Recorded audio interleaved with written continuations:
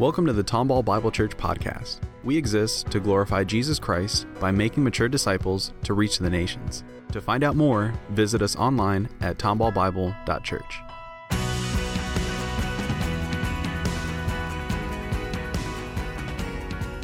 Good Friday is called Good Friday because out of the kindness of God's mercy, He sent His one and only Son to die on a criminal's cross for our sin. And it was the will of the Father to crush His only Son, to pay for which we could never pay. We could never pay our own payment for a sin against a holy God. And so Jesus, this man of sorrows, He took our place. And so on Good Friday, there's a mixture of both sorrow for what Jesus endured for us, but then there is also a sense of joy, isn't there? Joy that our sin has been paid. We have been forgiven. We've been set free. So there's a mixture of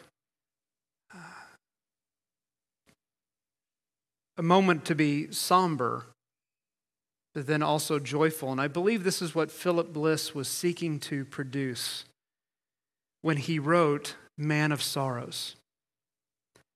Man of Sorrows, what a name for the Son of God who came, ruined sinners to reclaim.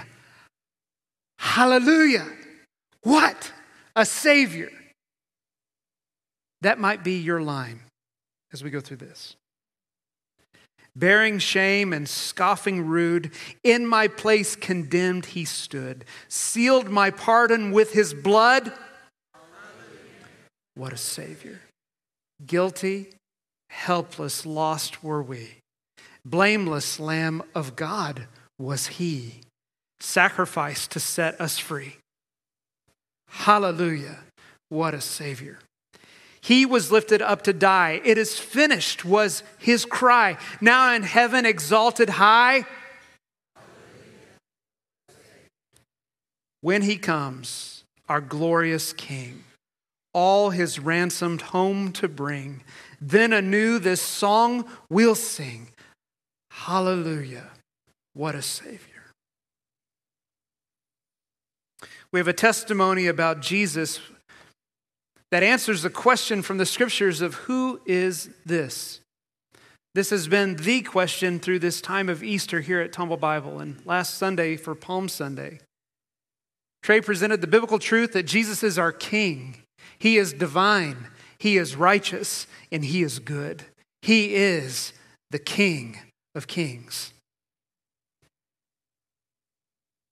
We have the testimony of two Johns who bear witness on Good Friday of the answer to the question, who is this? And I want to share the witnesses that we have from these two Johns.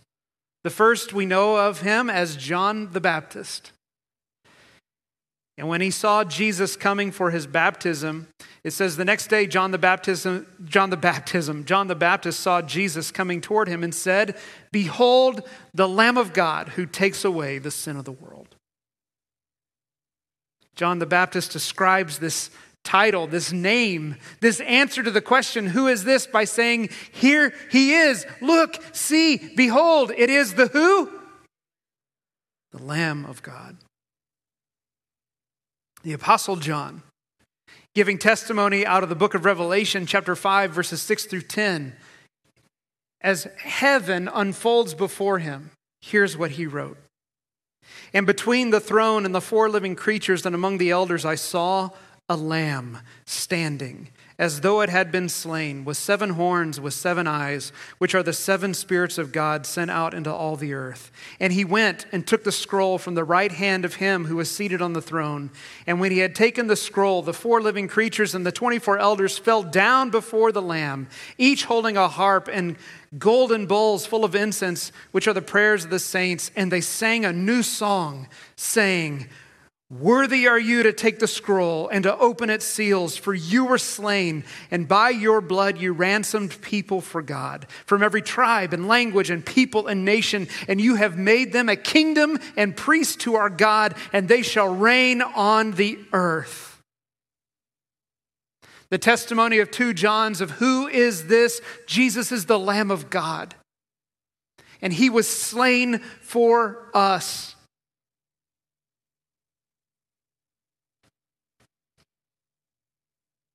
Isaiah 53 verses 5 through 6 says that he was pierced for our transgressions and he was crushed for our iniquities. Upon him was the chastisement that brought us peace, and by his wounds we are healed. Jesus, your Lamb of God, paid the penalty for all our sin. He paid a penalty. And a penalty against our sin, according to the Old Testament law, was that a lamb would be taken and slaughtered. And it would be a temporary payment to cover the sins of the people until the time of offering another one came. And over and over and over, the minimum balance was paid until the one who could pay it in full came and gave his life. And Jesus paid the penalty for all our sin.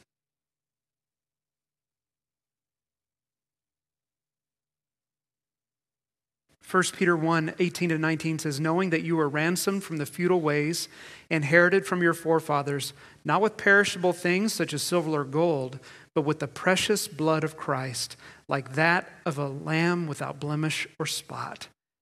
You were ransomed. The penalty against your sin paid by Jesus, the Lamb of God. Is there any sin, my friends, that his death did not cover?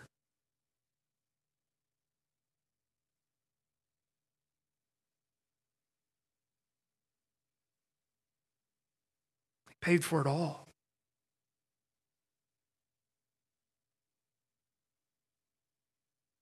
Jesus, the Lamb of God, paid the penalty for all our sin, and Jesus, the Lamb of God, satisfied the wrath of God.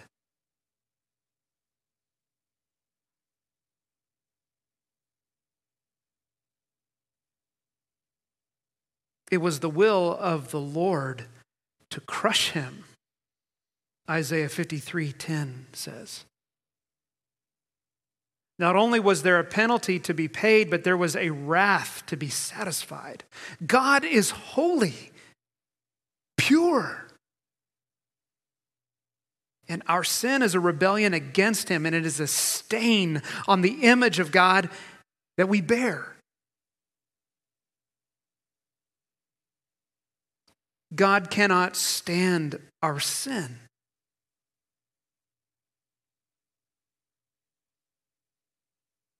And sin has resulted in God's wrath. Yet Jesus, in his death on the cross, he made peace. By the blood of the cross that was shed, you have peace with God through your faith in Jesus Christ. The holy God, the pure God, the one who reigns over all things, through your faith in his son Jesus, he has made things right and is at peace with you and with me. And we did nothing to earn that peace. We did nothing to merit it. But it is a beautiful outcome of what Jesus secured for us by satisfying God's wrath.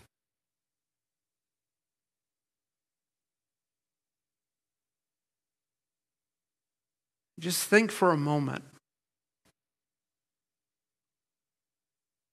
This intercessor that we have for us, eternally begotten from the Father, sharing all the qualities of God, for Jesus is God He is holy. He is pure. And he was sinless and innocent. And yet it was the will of God to pour out every ounce of his wrath on his son. This is our Jesus, the one who made peace. He is the Lamb of God who paid the penalty for all our sin. He's the Lamb of God who satisfied the wrath of God. Romans 5:8-9 says, "But God shows his love for us in that while we were still sinners, Christ died for us. Since therefore we have now been justified by his blood, how much more shall we be saved by him from the wrath of God?" In Christ, we have nothing to fear any longer. We have peace with God, and we have been forgiven. In these statements, paid and satisfied are completed works. This was one sacrifice for all sin. Done. In the words of Jesus on the cross, he uttered 3 words to declare what had been done. And what did he say, church? He said, "It's finished." The importance about that word is that it's not written in such a way for it to be just a one-time past action. It's written in such a way to indicate that it is a completed action that has ongoing effects.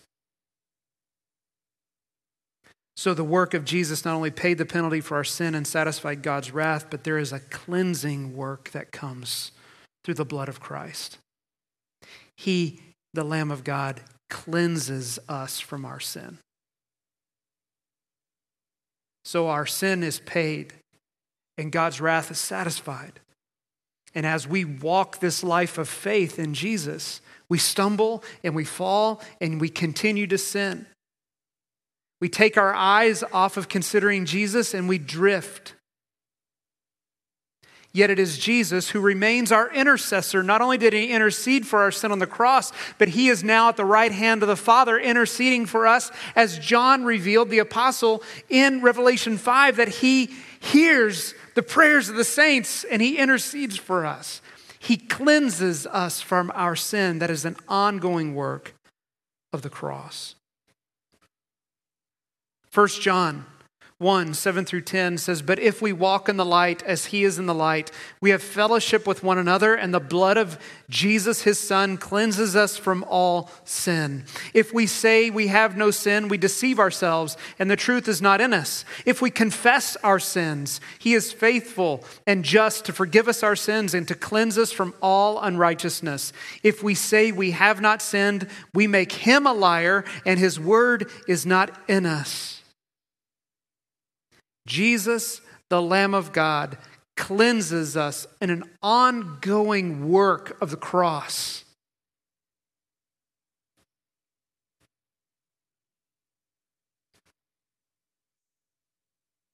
We are to be those who walk in the light, and we are to be those who understand that we share in this walk with each other. That when we look at each other in this place, and for all who bear the name of Jesus, we see someone who has been paid for. We see someone who the work of Christ stands as an ongoing work of grace on their behalf. It is a fellowship in which we share that is unlike any other bond. It's the unique aspect of the church that we fellowship in the ongoing work of Jesus for us. He paid the penalty. He satisfied God's wrath, and he cleanses us, each of us. But there is a responsibility for us, isn't there, in this text? We are to confess. We are to bring our sin before him and before one another and to say, "Lord God, I have sinned against heaven and earth. Cleanse me, O Lord, from my sin." We're going to move into a time of confession. We're going to confess together as a fellowship And then we'll move into a time of communion. And then Evan will have some remarks regarding personal confession and reflection. But we begin as a fellowship, as a community of faith, making confession together. But as we enter into this, you cannot look into my heart, nor can I look into your heart. And I don't know the condition, but here is the word of God to you and to me in this moment about the condition of our soul and our heart before God when we enter into confession. 2 Corinthians chapter 7, verse 10 says, "For godly grief produces a repentance that leads to salvation without regret, whereas worldly grief produces death." We can enter into confession with a godly sorrow, knowing that when we do walk according to the flesh and when we do walk according to our sin, it is active rebellion against God. And while his peace remains, it does not produce true transformation and true repentance from within us. It is godly grief produces repentance that leads to something life-giving, life-transforming, and that is salvation without regret. We're going to do a practice together this evening, and I'd ask that you'd stand with me. We're going to go through some slides of corporate confession. This has been done in a practice throughout the centuries for the church. And we will just confess this together, and then I'll have you be seated.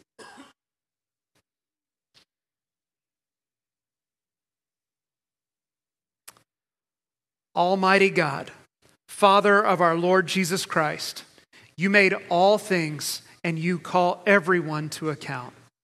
With shame, we admit that we have sinned against you in what we have thought, said, and done, and we deserve your judgment.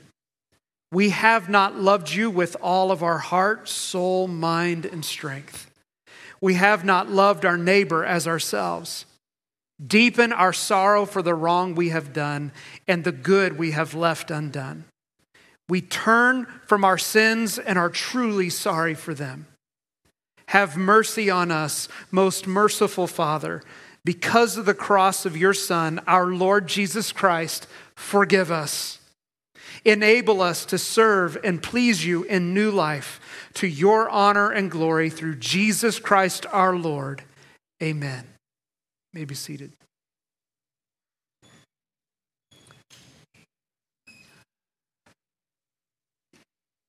From this point forward tonight, I want to encourage you to have a personal engagement with Jesus. What does that mean?